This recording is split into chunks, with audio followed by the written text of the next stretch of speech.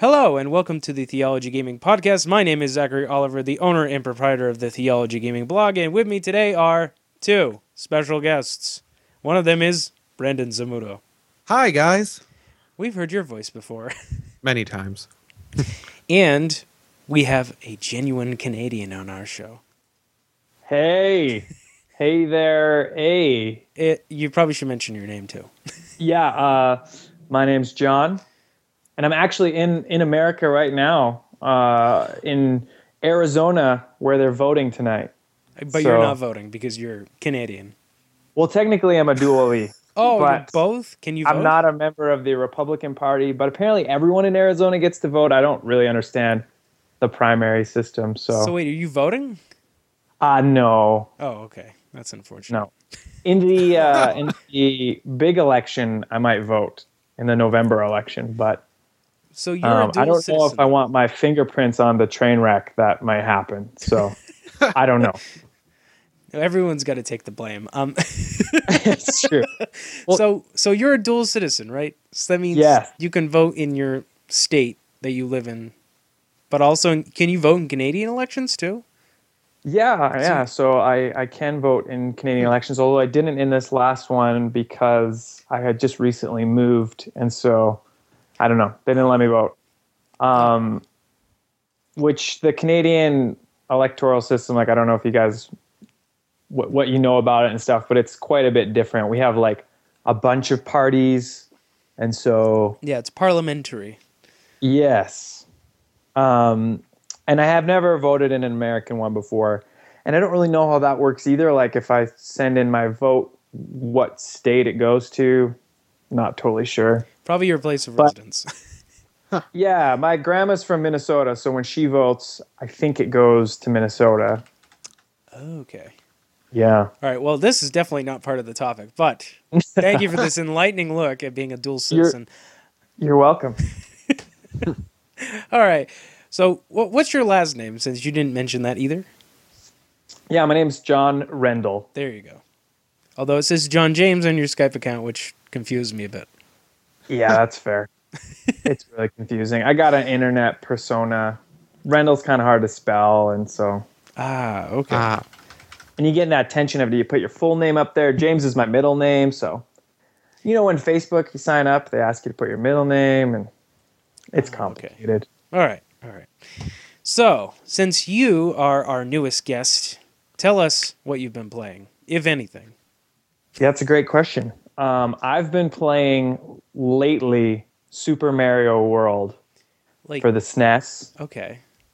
I actually have a copy on the SNES, but I downloaded the Virtual Console version because I don't have my SNES copy with me. Yeah, well, it works And, just as good, so. Yeah, That's true. and it's been really good. So is this the first time you've ever played it, or is this just a nostalgic replay? Yeah, so this was actually the first game I really ever played. Okay.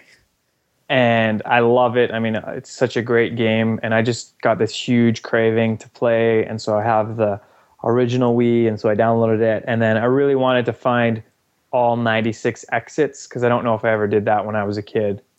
And so I got, I think, 94 without using a guide, and it was actually ones that I remember finding when I was a kid, but I couldn't remember how to find them again, so I did, I'll confess, use a guide for the last 2 exits. You know, I think it's okay to use a guide on something that you've played all the way through before. Yeah. Yeah, I mean, it's not like there's a lot of spoilers and stuff in Super Mario World, and so I was just in a ghost house and I couldn't figure out where the secret exit was. So, have you guys played Super Mario World before? Oh, yeah. Yes. Way too much. But I think I'm I've more of a won. It's so good. I think I've done every level. Yeah. I Yeah. do remember unlocking the special world, the entire thing. I think I'm insane. Yeah. I think my save deleted itself at some point, though, because eventually the save batteries do die. Yeah, well, and it's funny, too. I don't know if you guys have this experience, but you go back and play a game that you played as a kid, and you remember putting, years of your life into it, and now it takes like 3 or 4 hours, and you've kind of found everything and beat it. Yeah. Like for me, Super Mario World is that game where I'm like, I can't believe how short this game is and how much entertainment we got out of it when we were kids. The internet makes everything seem so small. Yeah. I actually think that's probably one of my least played Mario games. What's your most played? 3. You know, that is really, it's like kind of a decision between 3 or 4 for me. Or actually, anyway, World is technically the 4th one, so. Yes. Yeah. I played a lot of 3 on the NES when I was a kid, and I still love it. I didn't have a Super Nintendo till later in life, so. Yeah. See, I started with World, and then like years later, somebody showed me 3 on an NES, and it just didn't wow me the same way. And I was just so used to I think World looks a lot better, and World is really refined. Although Super Mario 3 is refined as well. It's a tough call. I just never fell in love with 3. It's one of those games that it's split in hairs each way. It's pretty much those are consistently the top 2, and you're not wrong for liking one over the other. Although the original, still pretty great. That's true. I mean, Super Mario Bros. 3, it did have the Wizard, which is, one of the greatest movies ever made. So depending on what you mean by greatest, if you mean worst. I really want them to make another Wizard movie. I think it would be awesome. That's actually going to reveal the NX. He's Fred Savage in that movie? Is it Fred Savage? He's the kid. Oh, goodness. Well, he's the middle brother. And then the younger, he takes the younger brother, and oh man, and they ended up at E3 2016 or something like that for the Nintendo World Championships. I mean, this could be a hit film. I want to see it happen. So, The Wizard 2. Man, if they ended up at E3 2016, they better do something big at E3 this year for the Wizard. Yeah, they better. Well, Super Mario Maker is basically the Wizard. That's true. Yeah. But rumor has it Nintendo's going to stop making Wii U, so they just stopped caring right now. Yeah, that makes me really sad. Isn't that too bad? I mean, I think that the Wii U, oh man, I think the games were great. The hardware, maybe not so great. I don't know. What do you guys think? It's the only next-gen system I own. And it's mostly because of the price point. But, Bayonetta 2 came out on it, so I had to buy it by default. It was just... Yeah. That was part of it. But I think it's a great system. It's just nobody wants to buy anything for it. So I really like Nintendo. But it's so hard.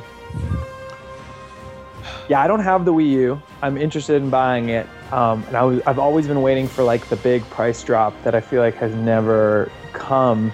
And I'm surprised that there wasn't like a $100, $150 price drop when it started doing so poorly. But maybe they had plans for NX a long time ago. The big price drop is that you can probably buy it from Nintendo directly for about $200, but it's like a refurbished system. Yeah, well, and I was just at... That's what I got it for, anyway. Well, they just came out with that line of Nintendo Selects, and Super Mario 3D World was one of them. And which apparently... I bought for $50. Oh, my goodness. Yeah. Jeez. And so if Nintendo selected 5 to 10 more games and discounted that thing at $100, $200, I mean, it's a great system. I think there's at least 10 to 15 great games on that system that are worth buying it for. Oh, goodness. Pikmin 3 is a Nintendo Select? That's fantastic. Yes, it is. I want a box copy of it. Well, they also made Ocarina of Time for the 3DS Select. Oh, goodness. And Super Mario All-Stars, which was out of print for a while. Yes. That's a Wii game, but they made it a Select anyway. I think finally way after, I think Galaxy 2 is finally a Select game also. Yeah, they made 4 Wii games, new Nintendo Selects. So I think it was Donkey Kong, Returns, Animal Crossing City Folk, and then Super Mario Galaxy 2 and Super Mario All-Stars. Yeah. You know what? Super Mario Galaxy 2 was like $30 for the longest time, so I don't think it's really that big of a price drop. No, but it's nice to see Nintendo actually discount their stuff, because their stuff never goes on sale or is cheap. Oh, yeah, man. It's ridiculous. It never does. But, it keeps the brand value is high. So yes. That's why they can do that. I will just be really upset if the next Zelda game gets pushed from the Wii U, even though they keep saying it's not. If they push it, I will be upset. Well, if you remember, they did Twilight Princess for GameCube. That's the version I played, so... It's pretty likely that Twilight Princess is going to be the same case as this new one. That's what I think. I think they'll probably do a dual console launch with it. Yeah, I hope, but knowing Nintendo at this point and the fact that they lost so much money over the period that the Wii U was out, it would seem to me like they're going to use the NX as their new platform to launch everything from mobile games to the console games to everything else, and backwards compatibility and all that stuff's going to be locked away in the dust. So, Yeah. unfortunately. Yeah, it's interesting because I think if you own a Wii U right now, you're probably one of the more loyal or most loyal Nintendo fans. I just like Bayonetta. And it will be interesting to see if Nintendo kind of, I don't know, trashes the most loyal fans by doing something like not releasing the Zelda, or I could definitely see them coming out with like platinum editions of some of these games like Mario Kart 8 and Yeah. Smash 4. Well, if there's Wii U and- backwards compatibility with the new system, I'd be all off with that. That'd be fine. Well, the rumor is that it won't have a disc drive. I hate this. So I don't know how that's going to work. No. Anyway, this is kind of baseless speculation. So, Yes. True. have you been playing anything else? Well, so I'll tell you, I'm kind of on a journey right now of going through a lot of the greats in the history of Nintendo, either ones that I grew up playing or I didn't get a chance to play. So I finished Ocarina of Time about a month and a half ago, started Super Mario World, and so I kind of have a list of what's up next. I'm going to play, I think, Majora's Mask next, the Virtual Console version, which I'm really excited about. Yeah, and just kind of continue to plug away at some of those games. I've got Final Fantasy 3, which is Final Fantasy 6, actually. Never played it before, never played a Final Fantasy game before. That's where I Whoa. heard I was supposed to start. So I watched my friend play about half of Final Fantasy 8 when I was in junior high, so yeah. From a person who has played almost every Final Fantasy game in some way, I'm not sure if 6 or 3, whatever, is the best one to start with, because it can be complicated. But you know what? It's fine. If you pick 4 or 6, you'll be set. Doesn't matter which one. Well, I played Secret of Mana first, kind of on this Super Nintendo games that I missed, and then I played Chrono Trigger. And I liked Secret of Mana. I really liked Chrono Trigger. And so I don't know if Final Fantasy VI, if I should have played Chrono Trigger a third or what, but I guess we'll see what happens. You didn't play them in chronological order, which may taint your view of them. Yeah. What are you gonna do? So what about you guys? What are you guys playing lately? Brandon, what you playing? I'm still playing Scholar of the First Sin, mostly. Okay, so how far are you right now? I just beat the Demon of Song the other night. Oh, you know what? You're getting there. Yeah, I'm in the Undead Crypt. I'm getting close to Vendrick and the other boss that's before Yeah. him. Trudging. Yeah, it's hard because I started thinking I should stop before Dark Souls 3 comes out, or else I'm gonna get Dark Souls'd out, and I don't see that happening. No, you gotta finish it. You gotta finish it. But I'm really, really enjoying it. I said this on Brian Hall's had a post the other day. Like, I don't even really care about the lore. Just as a game, it's just fun. Just go in there, and just keep advancing. Yeah, man. Who don't like Dark Souls? Have you guys watched the IGN? They've got a guy that's never played Dark Souls before trying to play through Dark Souls 1. I saw It's one kind of segment like of that. He didn't seem very good. No, he's getting rocked. Yeah, the problem with the game is that it has like a completely different learning curve than every other game in its similar genres. But it's so fun, like watching like that natural experience of people playing it, because it is one of those games, like people have said, it's different. Everyone's gonna play it different. You're gonna approach situations different. It's like interesting to see how people approach your situation. You're like, oh, you can do that, Yeah. or like, Technically, ranged combat is super OP. yeah, like This game. mages and everything, that you can just sit there and just wreck stuff the whole Yeah. time. But I don't do that. I No. play sword, shield, big heavy great shield, and I just trudge around and play the game the way it's meant to be played, which Yep. is a melee range. That's me, because I asked the question the other day and about armor, so I just decided to go and get Havel's armor. So now I'm just rolling around as Havel. Yeah, big fatty rolls. Yeah, actually, I'm not even fat rolling. I think I'm still mid to slow roll. So Oh man, goodness. yeah, I got my endurance up, and I got the ring of the soldier's ring on, Yeah, boosting that's up my good. stuff. Good stuff.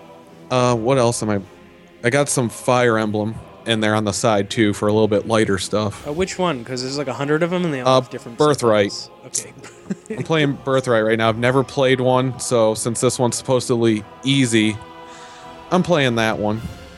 But I'm still playing with permadeath on. Oh yeah. And that makes things at least a little stressful. The first time I saw someone's HP get to 0, I kind of felt like this churning in my stomach, like, oh no, I just let someone die. But it was a main character, so they get to stay around. So Yeah, you get attached to people, but when I played Radiant Dawn, I felt like I was keeping too many people alive because the experience was getting spread out too much. So you're gonna have to like let someone go, right? But it's that tension of like, oh, am I gonna need that person later, or Can you grind in these games? Because I know certain Fire Emblem games you can grind so that everybody does get an even level, but it's like takes forever. in Birthright, you can get like side missions before going to the main missions. Like I think you have to like find them and they pop up on the map, so you can sit there and just do the side stuff and get levels for your people, which is what I've been doing. But I don't know if I need to because people say that Birthright you can just fly right through, like it's so easy. But I really enjoy it because I really like the artwork of it. I think it's a really pretty looking game, and it looks like anime, and I like anime. And it's also weird because Nintendo games don't usually look like that. That's true. And Nintendo totally backs it, but then they had that whole controversy with like the way that they edited stuff over here and It's all like, that. Who cares? Yeah. Does it really matter in the long run? Well, I'm kind of upset if I get a Fire Emblem game and I can't do the face petting mini games, and so I care. Yeah, it's super important. Yeah, you can kind of tell that they left that in the game because when you're having a cutscene with someone and it shows, you can move the camera around and like look over them. I'm like, I think this was probably the petting game where you could touch your partner and stuff. Like Face. yes. Just wait till they put that in VR. That's a really Japanese thing. Like if that was in Hyperdimension Neptunia, nobody would bat an eyelid, but because it's in Fire Emblem, it's like, oh no. I'm still slightly interested to play those games. Depends on your level of fan service tolerance. That's the right word. But it's actually not, I'm going to say Hyperdimension Neptunia is actually okay. It's a decent RPG. Yeah. You just have to like the visual novel stuff. All right. I got about 10 hours in before I lost interest a little bit. All right. You like kind of like strategy type RPGs like Final Fantasy Tactics and everything, right? Yeah. Well, Tactics is kind of broken, but... Okay. Have you ever played the Record of Agarest War, whatever those games are?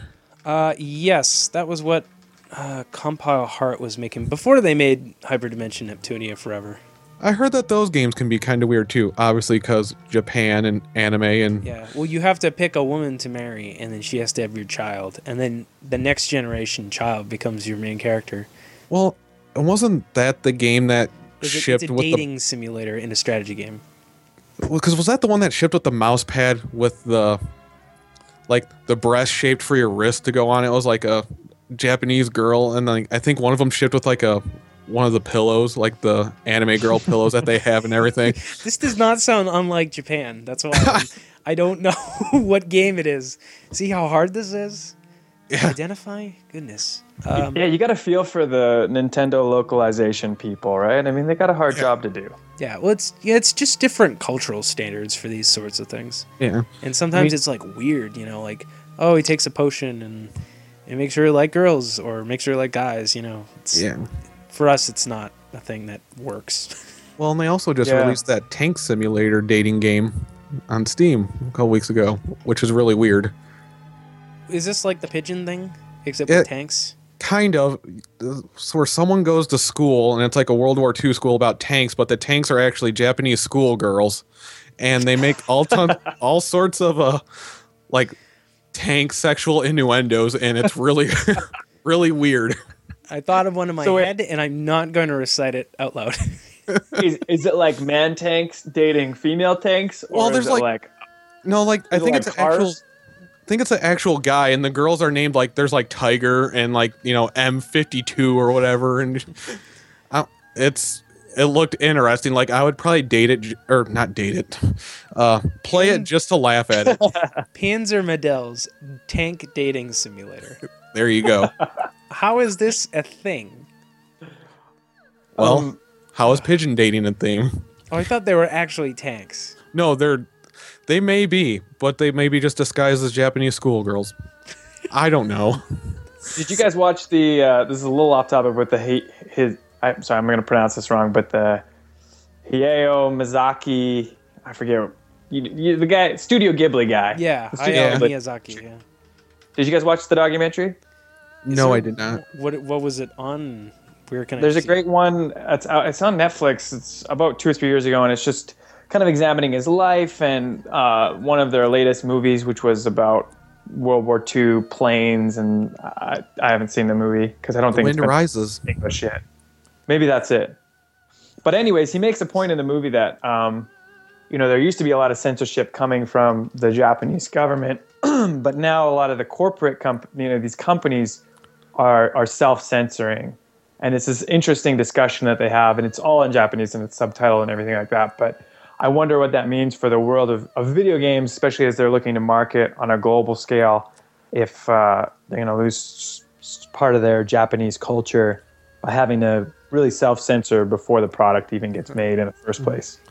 I think that's a lot of the reason why I like playing weird Japanese games, because the more niche you get, the more unique it is, at least from my cultural experience. And those games tend to make me the most uncomfortable, which is what I like. Well, have any of you seen Pom Poko, the Studio Ghibli movie? No. I have not seen it, but I know about it because I think my wife's seen it. But I had to try to explain it to a guy, my boss at work actually, and it's about Tanukis, and I guess this is part of Tanuki lore, but it has something about them and like very prominent testicles. Yeah, that's gigantic.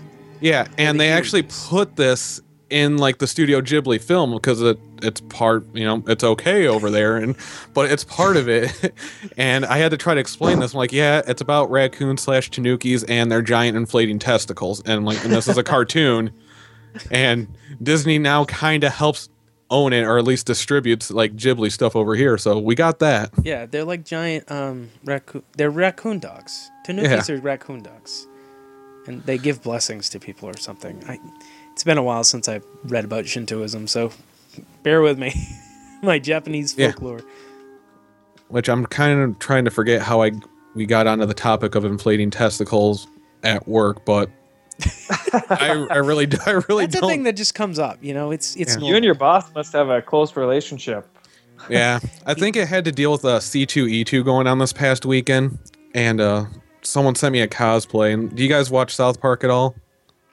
No. Occasionally, depends. Well, there was like one where like Randy, I think it was like a medicinal marijuana one, and he needed to get medicinal marijuana, and he did something to his genitalia, and someone cosplayed as that at C2E2. And I'm surprised that they actually let someone go around like that the whole time, especially because there's probably like kids there and everything, but it's not my convention to run, so. Well, the joys of conventions and unusual dress. Yes. So, Zach, what are you playing?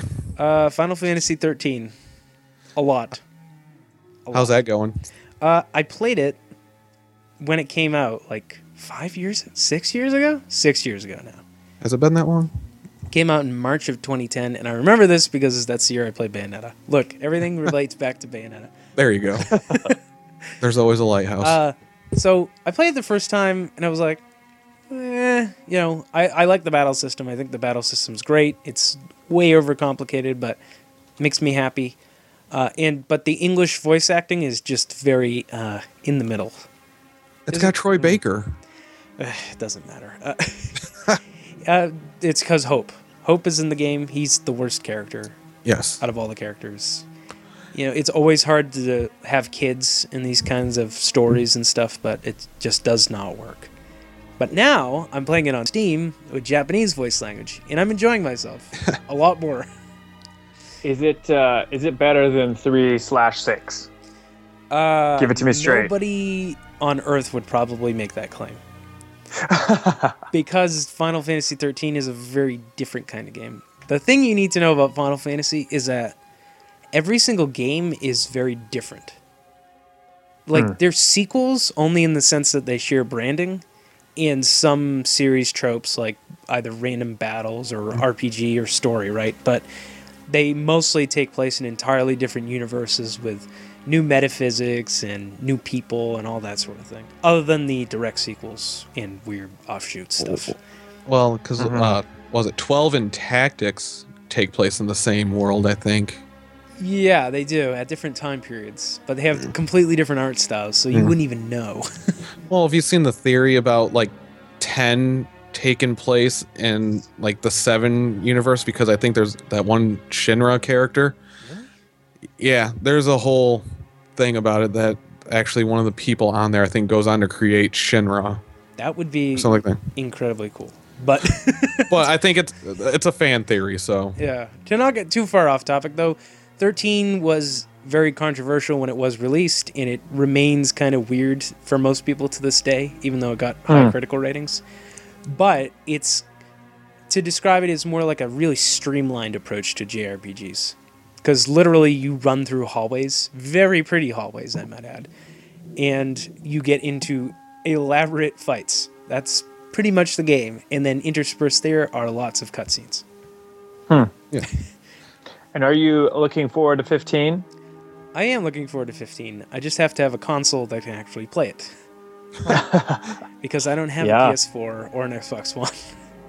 But if it comes out on PC, then I won't need to buy one. And do they have plans to release it on PC right now, or is it just a PS4 exclusive, or PS4 and Xbox? In typical Square Enix fashion, there have been no announcements, but they go, we're considering a PC version, which is what they say about everything. Well, there's also the rumor going around that since they're like getting a better relationship with Nintendo, that they might be releasing stuff on the NX too. When it comes. I've heard that. I heard Dragon Quest 11. There's a build of it running on NX. I've heard like possibly 7 and 15 were being tossed around too at some point. Yeah. This is why I'm waiting, because I have no idea what's going to happen this fall. Well, we'll know more about Final Fantasy 15 coming up here. I think it's the 30th they're having their press conference event where they're announcing the release date and everything. Yeah, something like that. I heard end of September. That's my general idea. That's the rumor I saw too, but rumors are rumors. Maybe it'll never come out. Maybe. It could be the Chinese Democracy Guns N' Roses album of video games. Yeah, it's been in development for a decade already, so. Yeah. It does look look good though. I will say that. Yeah, it looks like it's not Kingdom Hearts, which is everything I want. No. It looks like Final Fantasy Solid. Yeah, it has stealth stuff and open world action RPG. It's like, is this really Final Fantasy? I don't know. I like that they're bringing back the open world stuff, because I know a lot of people didn't like that about 13, of how linear. Yeah, which they kind of fixed as they made the sequels. Like the second one's a little more open. It's kind of like got a Chrono Trigger thing going on with time periods. And then the third game is completely open world. And hack and slashy. Yeah, which is, it gets weird. But they've been making weird games in Final Fantasy series recently, like a lot of weird ones. Do you think that 13 really deserved the 2 sequels? Yes. But that's just my opinion. Did you feel like that anything before? Sorry, go ahead. Sorry. Oh, John, what are you saying? I was just going to say, did you guys see anything about Final Fantasy Explorers on the 3DS? They kind of made a Final Fantasy, basically a Monster Hunter game. Yeah, my wife has it. She likes it. Mixed things about it. I'm not sure whether or not I need a group of friends to do it. My wife does a lot of soloing in that, so. She likes it? Yeah, she likes it. I mean, it's very kind of MMO-ish, where you just get these like fetch and kill quests and just like keep leveling up your characters and like get new stuff like that. But she tends to enjoy it, and I think she's played with her brother a couple times on there. Like, it seems to me that they're taking the brand and maybe looking at branching out, so they have things like 15, but then they also have stuff that's really playing on the nostalgia about the old games and a little bit more cutesy. And and then they get stuff like Type 0, which is like, whoa, this is weird. Yeah. Good game, though. Good way game out there when I played. Yeah, it's more like an action combat game than it is Final Fantasy, and it's rated M for mature. Yeah, like in the first 5 minutes, they show a Chocobo getting executed. You're like, whoa, this is a different game. Yeah, people get chopped up. Well, what is it? Is it Final Fantasy Worlds? Is like that game that chibi looking game that might be coming out on PS4 at some point too. It has which looks interesting. It has a really generic name, right? It's World of Final Fantasy. Or something like that, and it's going to be like bringing a lot of people together. They've always like kind of done that though, because they had Dissidia. Yeah. They had the Crystal Chronicles games. 4 Warriors of Light, which is super weird. Yeah. Oh, well, basically that game is what turned into Bravely Default. And then turned into Bravely Default 2, so. Did not know Which that. apparently is an incredible game. I haven't played Bravely Default, but everything I've heard about it has been positive. If you like Japanese role-playing games, that's in your wheelhouse, for sure. It's like Final Fantasy V, the next generation. I've heard that's probably the best Final Fantasy game that's been released in the last like 5 to 10 years. Which one? Bravely Default? Yeah. I've heard I that's haven't played it personally, but I know people have, and they liked it. there was a couple games like that. I think people have said that about Bravely Default and Lost Odyssey, since it was done by the guy who did 10, I think it was. Yeah, Lost Odyssey is really, really solid, but unfortunately no one seems to own a 360 who would actually play it, so... I have it. I started it. Yeah, it's good. It's good. It's real good. It's like Final Fantasy X for adults. There you Yeah, I haven't made the jump to 3DS yet, but when I do, there's a good 4 or 5 RPGs that I'd be interested in. The 3DS has a really stellar lineup. The only problem is I hate playing stuff on portable systems. It's unfortunate. Yeah, and I'm at the point where I'm like, okay, well, the 2DS kind of interests me because I just want to play these games. I don't really care about the 3D effects. Then you're like, well, Yeah, it's like might as well pay a little bit more. And then it's like, is a new Nintendo handheld right around the corner? And I don't know. I always have the decision. It's like, do I want to look at my giant computer screen or do I want to play with eye strain? So Yeah. Yeah. I never use the 3D on my 3DS. because Like hardly at all. Well, actually, the new 3DS is actually really good, though. The 3D actually doesn't hurt because they improved it a lot on the new 3DS. That's And what I've I think heard. it actually like tracks because with the original, you had to have it in a certain spot to actually have the 3D look good. But this one, like, kind of you can move it around and the 3D still looks really good. Oh, that's neat. Yeah, it's eye tracking or something like that. Yeah, Nice. their making me tech want is weird. I'd say it's a good system to own. I don't play it nearly as much as I probably should because I'm kind of like Zach. If I'm going to play a game, I usually want to play on my TV or screen. Yeah, I think that's always my problem with this stuff. It's like, Yeah, I mean, I'm waiting for the dip when a new handheld comes out. Although I noticed with the DS, a lot of those games never really went down in price. Like if you still want to get Chrono Trigger on the DS, you're still paying, $25 or yeah. whatever. By Yeah. Virtual Console, it's $8. So That's true. I think I own Chrono Trigger twice. I think DS and PlayStation. Chrono Trigger is in a weird situation because the re-release didn't sell well, which is like really sad. Yeah. Like you're never gonna see Yeah. another one because Chrono Cross was just this thing. Yeah.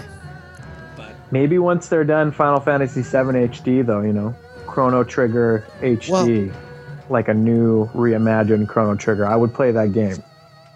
They a also lot of have people that what's that game coming out? I don't even know the name that they've just shown that looks like a spiritual successor to Chrono Trigger.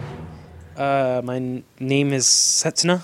Yeah, something like that. And they just showed it and people are getting excited about that. Yeah, it looked really interesting actually. Yeah, is it my name? I can't. They just showed like the first like little video of it, like I think last week or something. Watch, I'm gonna Google it. Here we go. I am Setsuna. There we go. And it's made by Tokyo RPG Factory. A little on the nose. I think Only I on need PS4. Only on PS4. I need to probably finish Chrono Trigger at some point because everyone just keeps talking about how great it is. I just don't know if it can live up to that expectation if everyone keeps talking it up. I'm one of the rare detractors of Chrono Trigger, so I gave it a 4 out of 5 on Theology Gaming. So if you want to look at that review, maybe you'll find something that you agree with. I played it recently. I got sick, and so I played the whole thing in 3 days, and it took me, I think, 24 hours in total. So I was playing it. I played it about 8 hours a day. It's I had mixed feelings about it. At the beginning, I loved it, and then it just felt like it was too long and it was kind of dragging on. You just wanted to get through it. But then at the end, it kind of got great again. I think it's incredible how much attention to detail and how many things are packed into this Super Nintendo game, and how many cool things you can do for that time period. And it's also very streamlined. Mm-hmm. And it was, the Super Nintendo was kind of like where they hit, a stride was hit, a perfection of that type of gaming, at least at that time. And Chrono Trigger was at the very end of it. And so it really is a great game. And I think it is worth playing through. But in 2016, it might not be as amazing as it was in 1995. My problem is I start it and then I'll end up putting it down for a long time and I'll go back forgetting what I'm supposed to do and everything that pretty much led up to it. And then I have to start all over. Yeah. Well, you won't have that problem with Final Fantasy 13 because they give you a giant plot synopsis every time you load the game up. And then you run down the hallway, the linear hallway. You run down the hallway, there's enemies. Yeah. Here you are. You fight them, you go, cutscene, you fight more enemies. Yeah. So before we get way off topic and run out of time, we got to get to the main topic. Yeah. With the one you brought up, John Rendall. Do you guys want me to start? Yeah, sure. Okay. So, I thought with the recent announcement about PlayStation VR and a price point and kind of a timeline of when it's going to be coming out, a lot of reviews coming out from the media about people trying it, it'd be interesting to talk about virtual reality and some of the implications of virtual reality. And so the first thing that I wanted to talk about was, we all love video games and really have great experiences with them, but I think everyone knows that video games can become sometimes a crutch or a drug that is used as a form of escapism. And I'm really wondering, as we move towards virtual reality and this total immersion experience, what that's going to do for people using video games as escapism.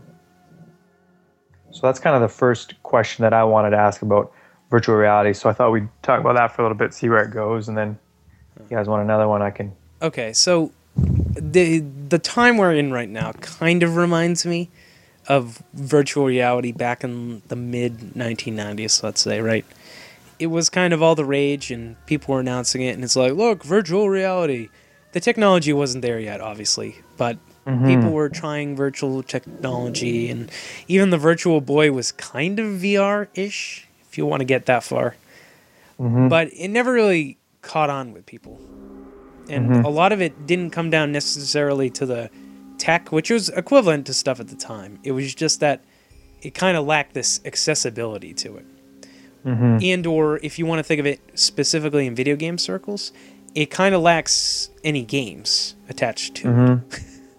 Like, can you name a game that's going to be in virtual reality exclusively on some kind of VR headset that I want to play right now? I think I can't think of anything that's exclusive. The ones that have some hype for the PSVR or games like, I think, EVE Online and Ace Combat 2. Some shooter games like cockpit type games that apparently will work really well with VR. I would agree with you to a point, though. I think some of the hype about VR, I'm very skeptical, and I'm wondering, like, let's say that this is the second increment of VR, that I'm leaning more towards the third time will be the charm, third time's a charm with VR. And the first one was, the technology was really clunky, the games weren't there. I think you're right too, with the second time coming around, the games need to be there. So the technology is there and it's smaller and it's possible, but I would totally agree with you that are people really going to prefer to play that way? Even with the Wii, it introduced a new way to play, but is that people's preferred way to play? I think for most people, it really wasn't. It was like a fun thing to kind of play around with and show your friends, but then you put it back in the closet. And so I don't know if VR this time around will be like that. Is it going to be a game changer? I don't know. Brandon, what do you think?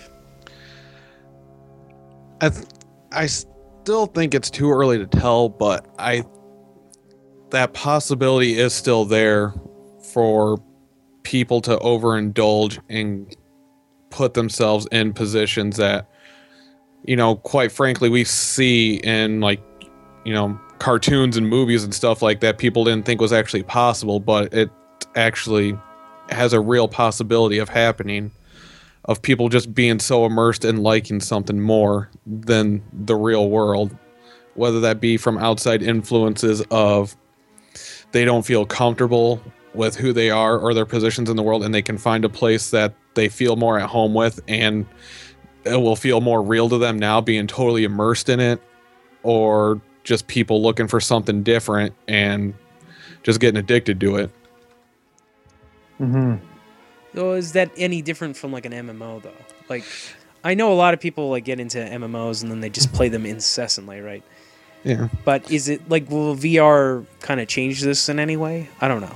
I don't know if it'll change it, because I think escapism has been something that's it's been around since the dawn of time. People have always been finding something to escape into, whether it be literature, movies, video games, there's always some form of escapism that people can find something in, or think that they find their release or whatever have you in it. Yeah, and I think another question, no one knows, it's going to take time before we figure out some of these things, but what will the effects of playing VR for a long extended period of time be on people? I mean, will there be eye strain? I definitely think if a person's got to stand up with the headset on and have the two PlayStation Move controllers in their hands, they're not going to be able to play as long as they would if they were sitting at a keyboard or sitting on a couch, right? They're going to get tired. Yeah. Or you're going to have people that are probably going to get motion sickness. Like, how real is this going to make people feel for like emotions and everything like that too? Like, who's going to make the first survival horror virtual reality game, and what's that going to do to people? Well, that was one of the things. There was a Paranormal Activity kind of game for the VR, and like I don't know if I want to experience that. Actually, no, I know I don't want to experience that. I don't know if you guys would, but man, that's gonna get crazy. Yeah, I have no interest in that, but I people literally like are frightened out of their mind by that kind of thing. I don't know if I heard this on a previous Theology Gaming podcast or where, but there's also like good possibilities for it too. Like, you could have lots of learning things or experience things, like, someone could take something from the Bible and translate it to a visual thing to where you could actually feel like you're there.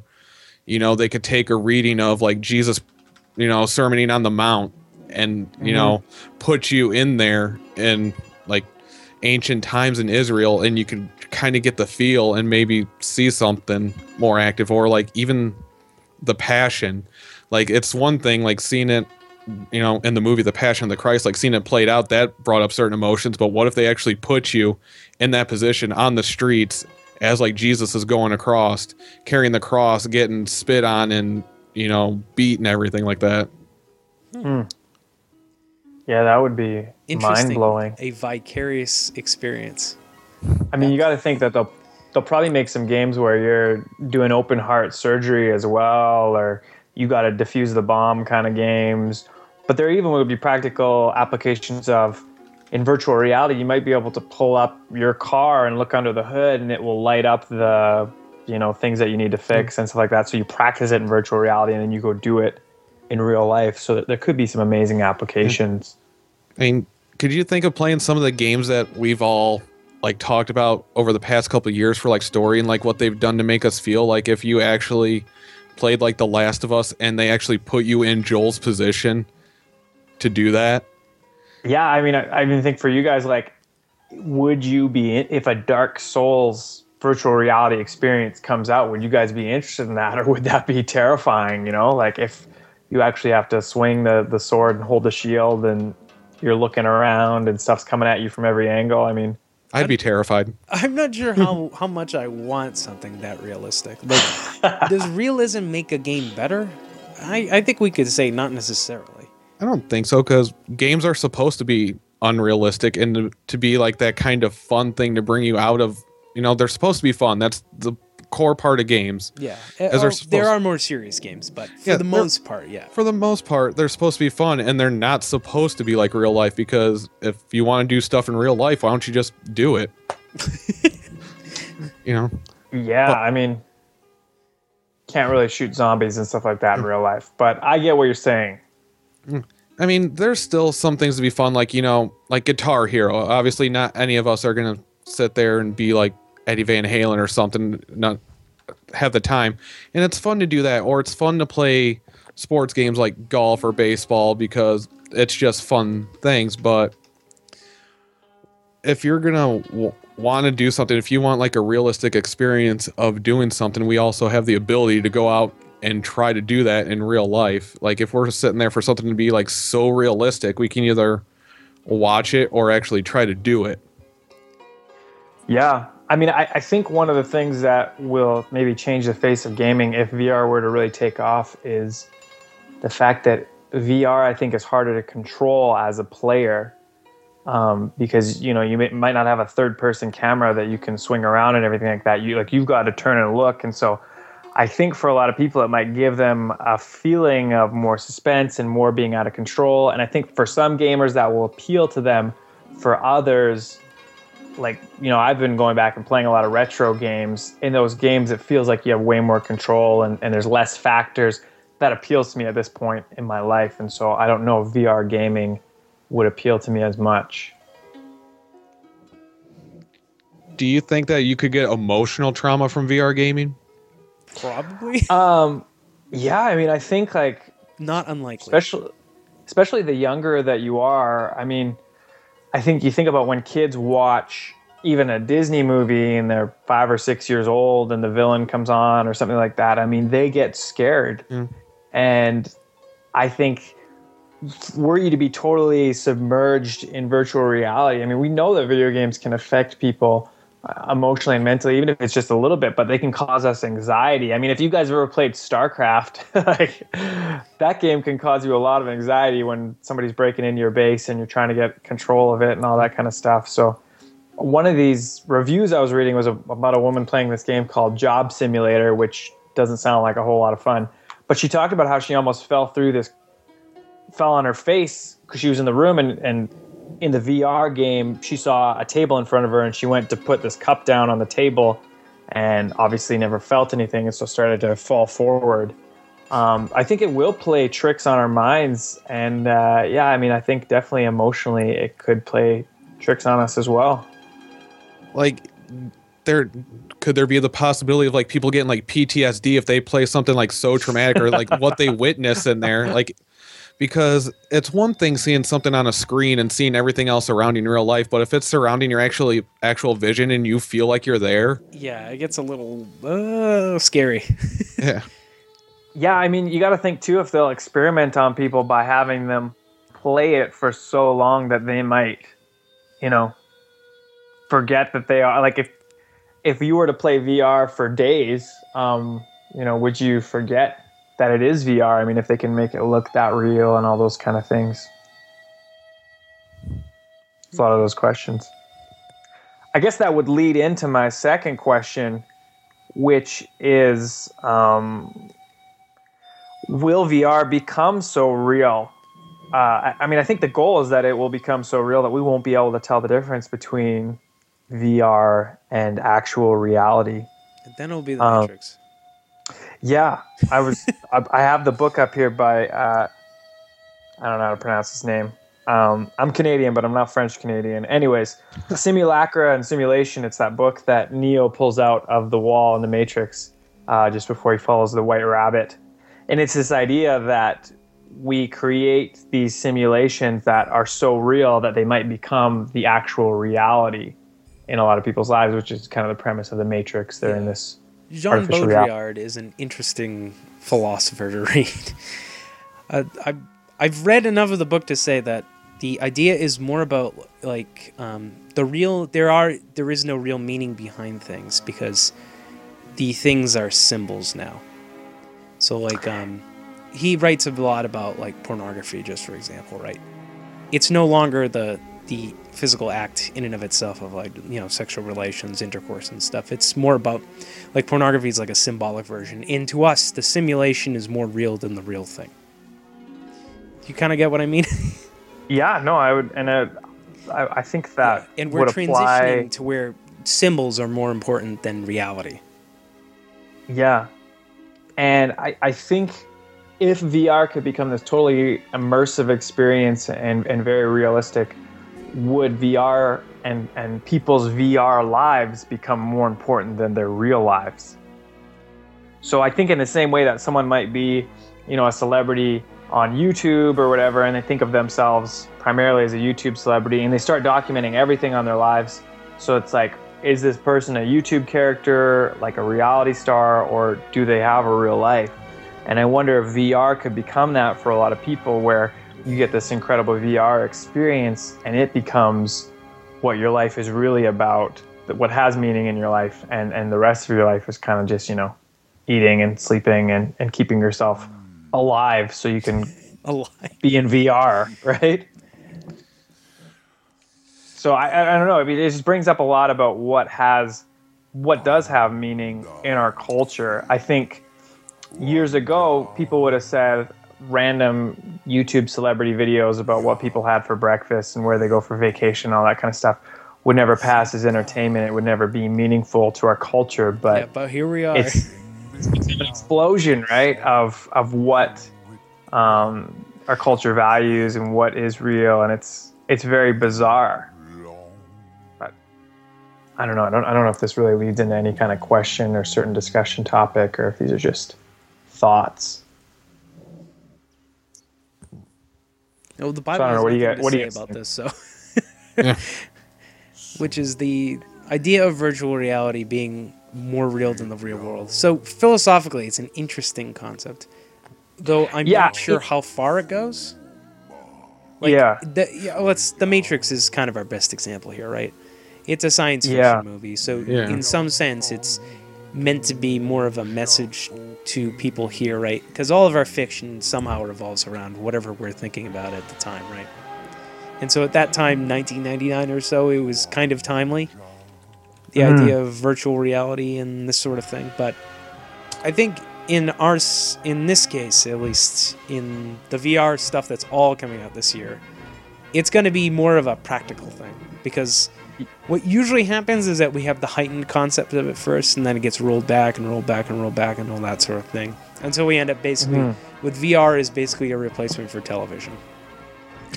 Yeah, I mean, I guess maybe the talking point might be that VR goes along with our culture's love and maybe obsession of postmodernism. So we define our own reality, we create our own reality, we define what has meaning, as opposed to Jesus saying that he is the truth and really laying the grounds for objective truth, standing kind of in opposition to postmodernism, at least postmodernism when you're talking about universal truths. So I think that virtual reality goes well with people wanting their own reality, wanting to create their own meaning, as opposed to searching for some sort of objective truth in life. Well, it could be, but it could also be that it's just like when you start your next MMO in first person, or it becomes just kind of an alternate form of entertainment. I mean, we could say we're in virtual reality right now. I mean, you're in an era where I can just talk to anybody from around the world at a moment's notice with no delays whatsoever. Like, the means of communication have like changed, but not in such a fundamental way that you're like talking to imaginary people. I talk to lots of people on the internet as we were doing right now.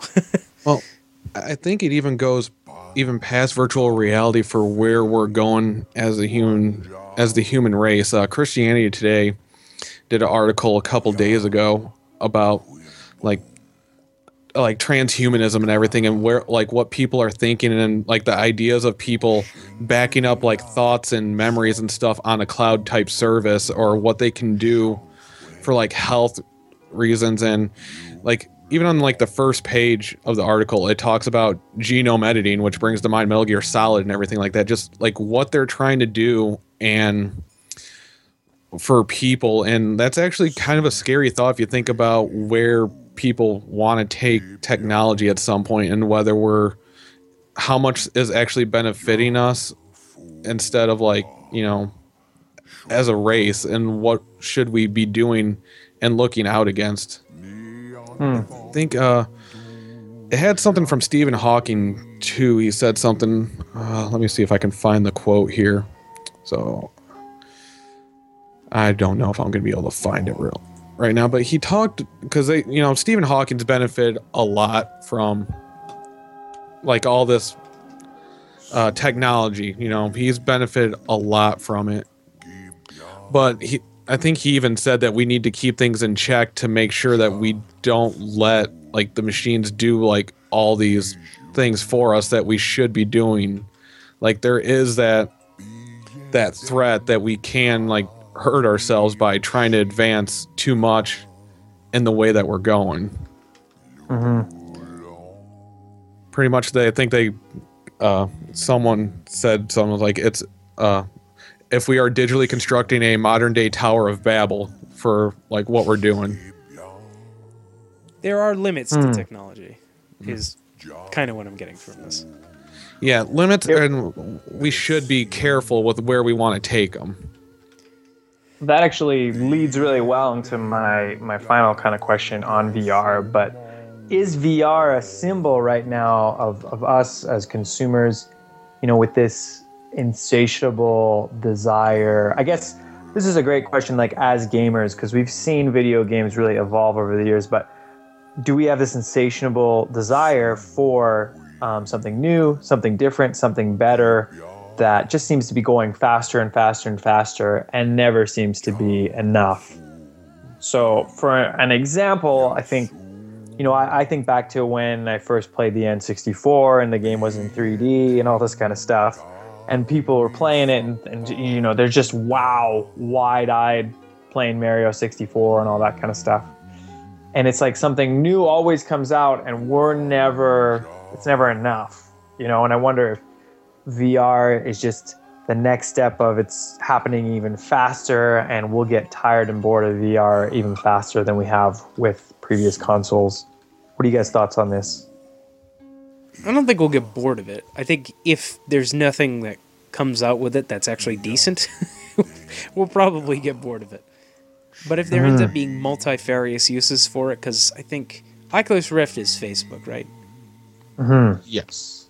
Like, it feels as if there's going to be some kind of interconnected use for the Oculus Rift that goes beyond just pure gaming, entertainment context. I don't know what those are yet, and nobody seems to know what those are yet, so I don't know. Like, are you guys early adopters that always need to have the new thing, or how do you feel about that? I'm usually too poor. I've learned in recent years that I buy the games that I want really badly on release date, and then everything else can kind of just whatever. Well, I think for systems, 360 kind of brought everybody's attention, and maybe you shouldn't be the first person to buy a 360. Yeah, considering repair issues and red rings of death and such and such.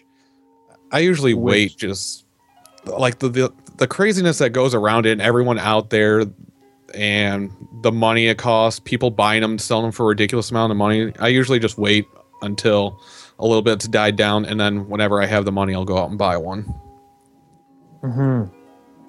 So I don't see myself getting VR. I mean, I bought a Wii U like July of 2014, so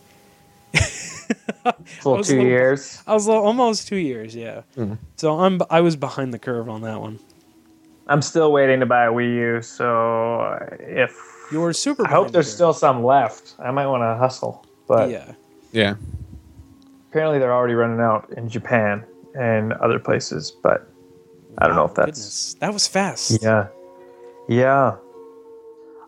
Speaking of which, PS4K or 4.5. Do you guys think that's really happening? And do you think that's a good move for Sony, or like, are we going to have constant console updates happening in the coming years? They're going to be the new Nintendo. Yeah. By release, I think it might be a thing. It wouldn't surprise me with the VR coming out if they're going to create a slightly more powerful one to kind of help it, even though it can run on the PlayStation 4. But it wouldn't surprise me.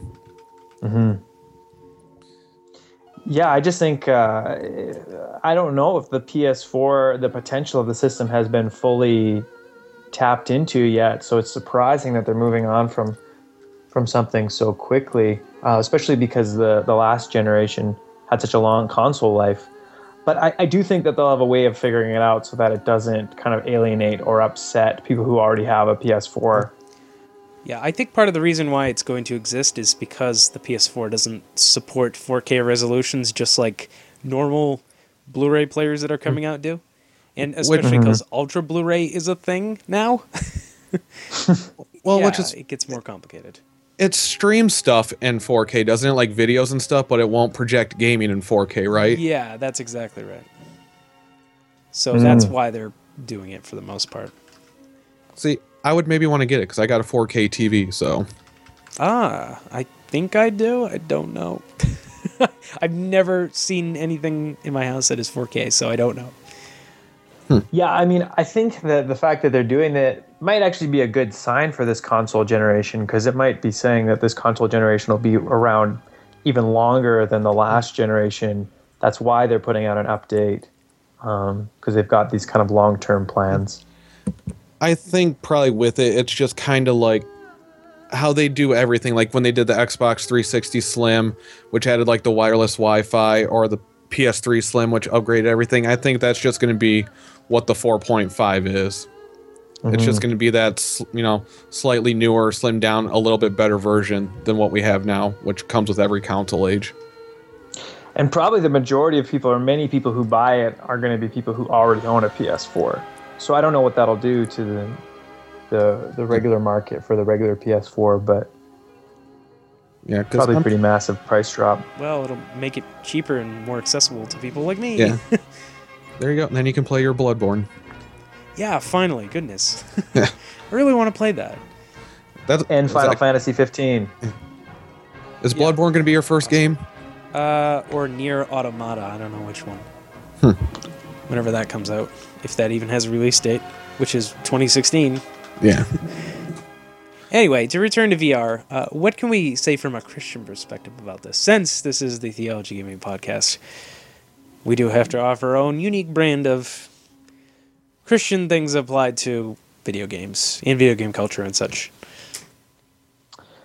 Yeah, I mean, I think one of the things I would say is that VR offers us the opportunity like no other to really live inside of a lie. And I try not to say that in like a preachy way, but it gives us the opportunity to really ignore reality and not search for truth. And so I would say that as a Christian, we need to be cautious about trying to escape from reality rather than trying to deal with and handle reality as a follower of Christ, and looking to Jesus as the person ultimately that satisfies us, and ultimately as the healer and the teacher in our lives who guides us through reality.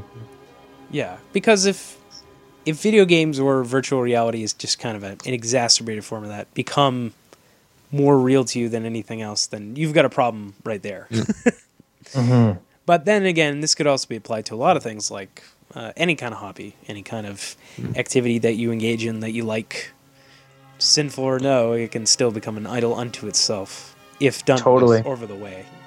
But virtual reality has that weird concept of where it actually takes you out of the real world. Yeah, it can get a little too over the top, perhaps. Maybe there is a case to be made that Christians shouldn't actually engage in virtual reality sort of things, at least in the extreme sense, right, with the headset and the not actually having to move for hours a day.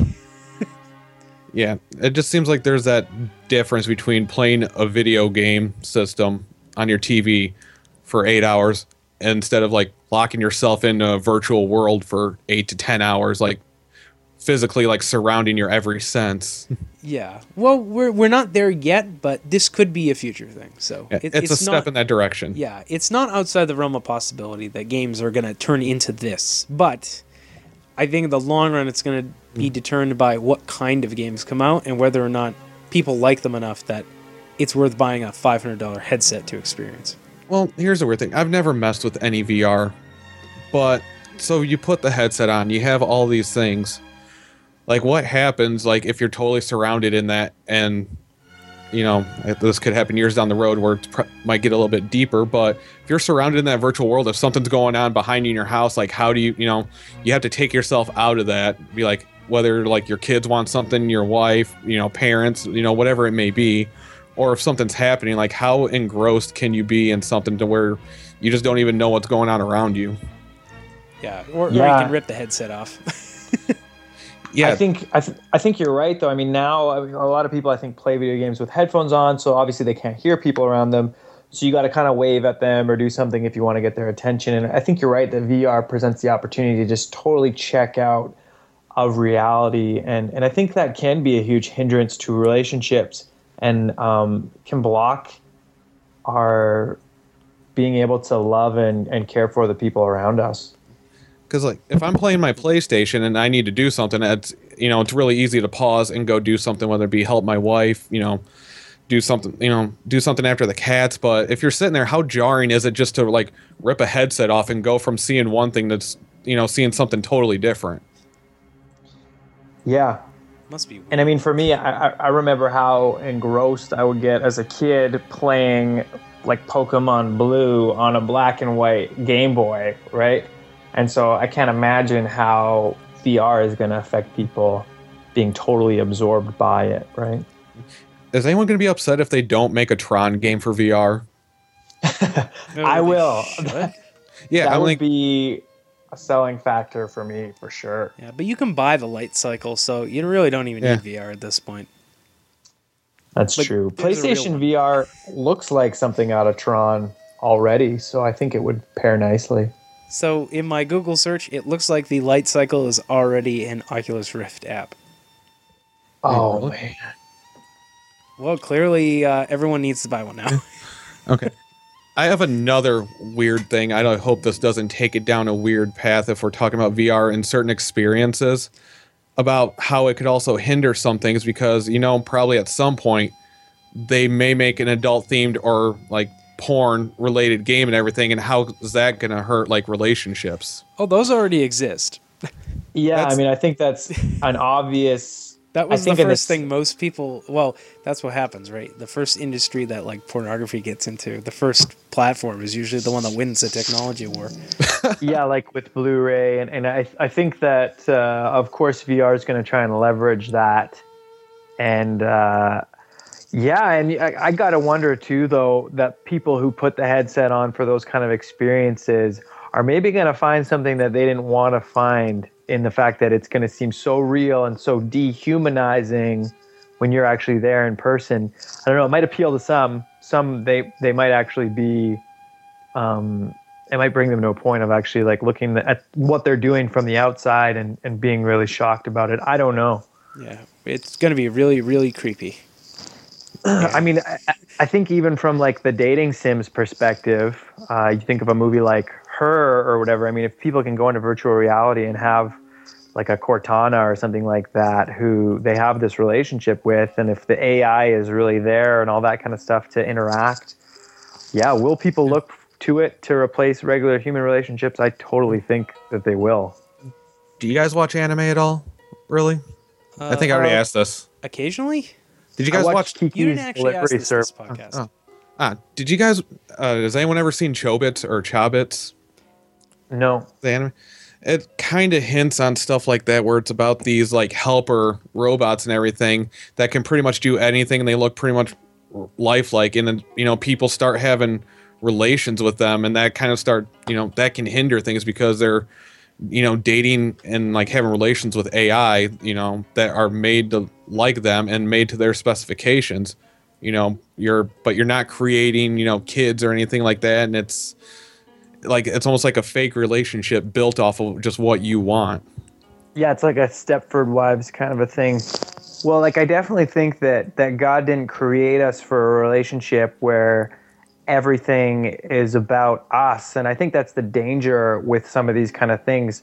I mean, it's the initial danger in pornography as well, is that you get this kind of access with absolutely no relationship, and it's just totally self-serving. And I think, I don't know if there's going to be such an emptiness that comes with it that it might, provoke our culture to asking some serious questions, or if people are really going to find some sort of comfort and solace in VR and in AI, even on an emotional level. It's really hard to say.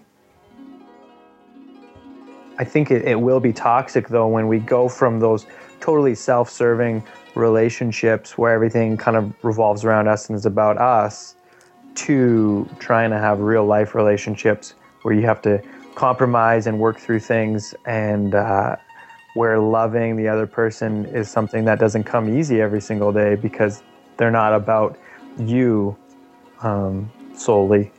So, of course, maybe we're all being a little too negative about it. Maybe it'll just be some pretty awesome and rad video games. See, and there's that possibility too. There always is, but sometimes you have to look at the negative to see, okay, where can this go, and what should we be aware of or keep an eye out for? Yeah. Like with most things, there's good and bad, and it's really going to come down to the individual people who are playing it. Like, can I handle this? Probably not.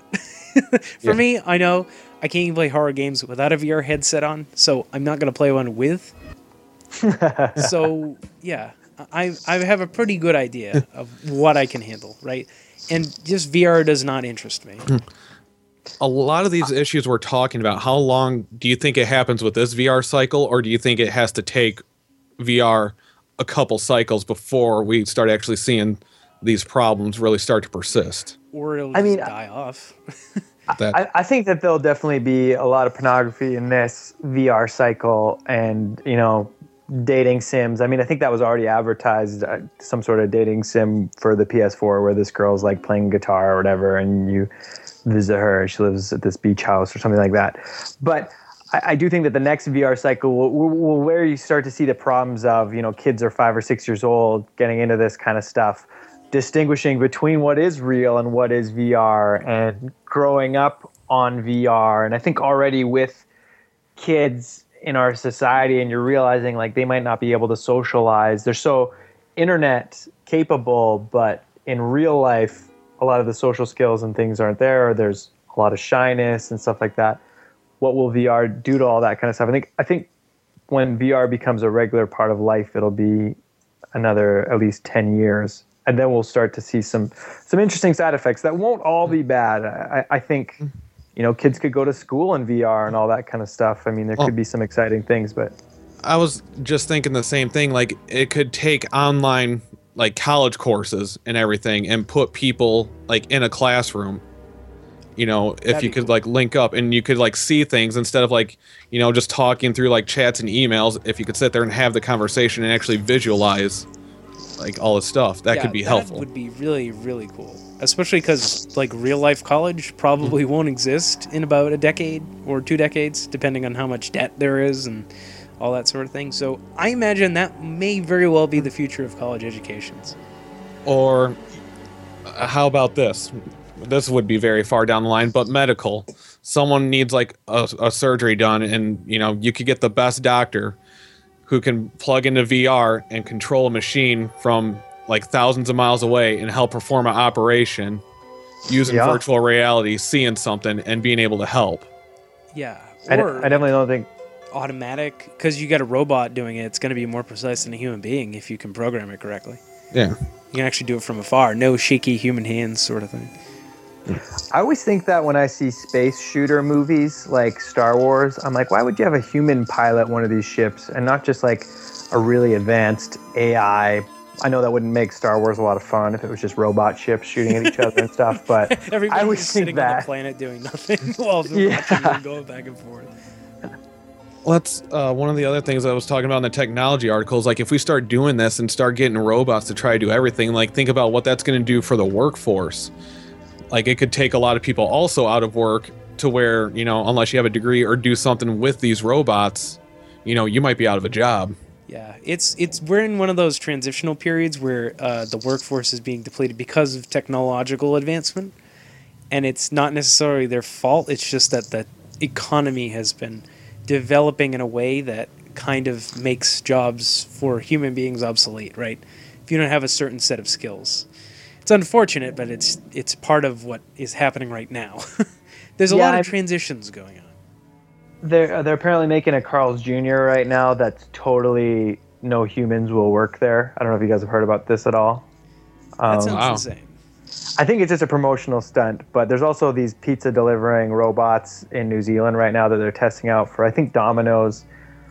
But I also think that as we find technology that can do certain jobs, we tend to create other jobs that we might not have needed before. So I think about in America, you've got something like the NFL and how many people it employs. 50 or 60 years ago, you might not have had such a large industry built around that, but we can now afford to spend more time and money on entertainment because we don't have to worry about surviving as much. And so I think humans like to work and want to work, and so we'll find something to work at. We might not like to overwork or work strenuously, but I really think that we are created to work and can find some enjoyment out of that. And so I think we will create jobs, whether... I think it says that in the Bible, when they're kicked out of Eden, pretty much that we have to, toil, get from the soil. Like now we're like made to work. And, even when God made us, what was the first, what did he make us to do? Tend to the garden, name the animals and rule over it. So we were made to work. Yeah. Mm-hmm. And colleges now don't really teach people useful skills. I'm just putting that out there. Having been a person who's gotten a degree in theological studies and philosophy, right? There's technically no real track out that is a clear, defined path, except for more school.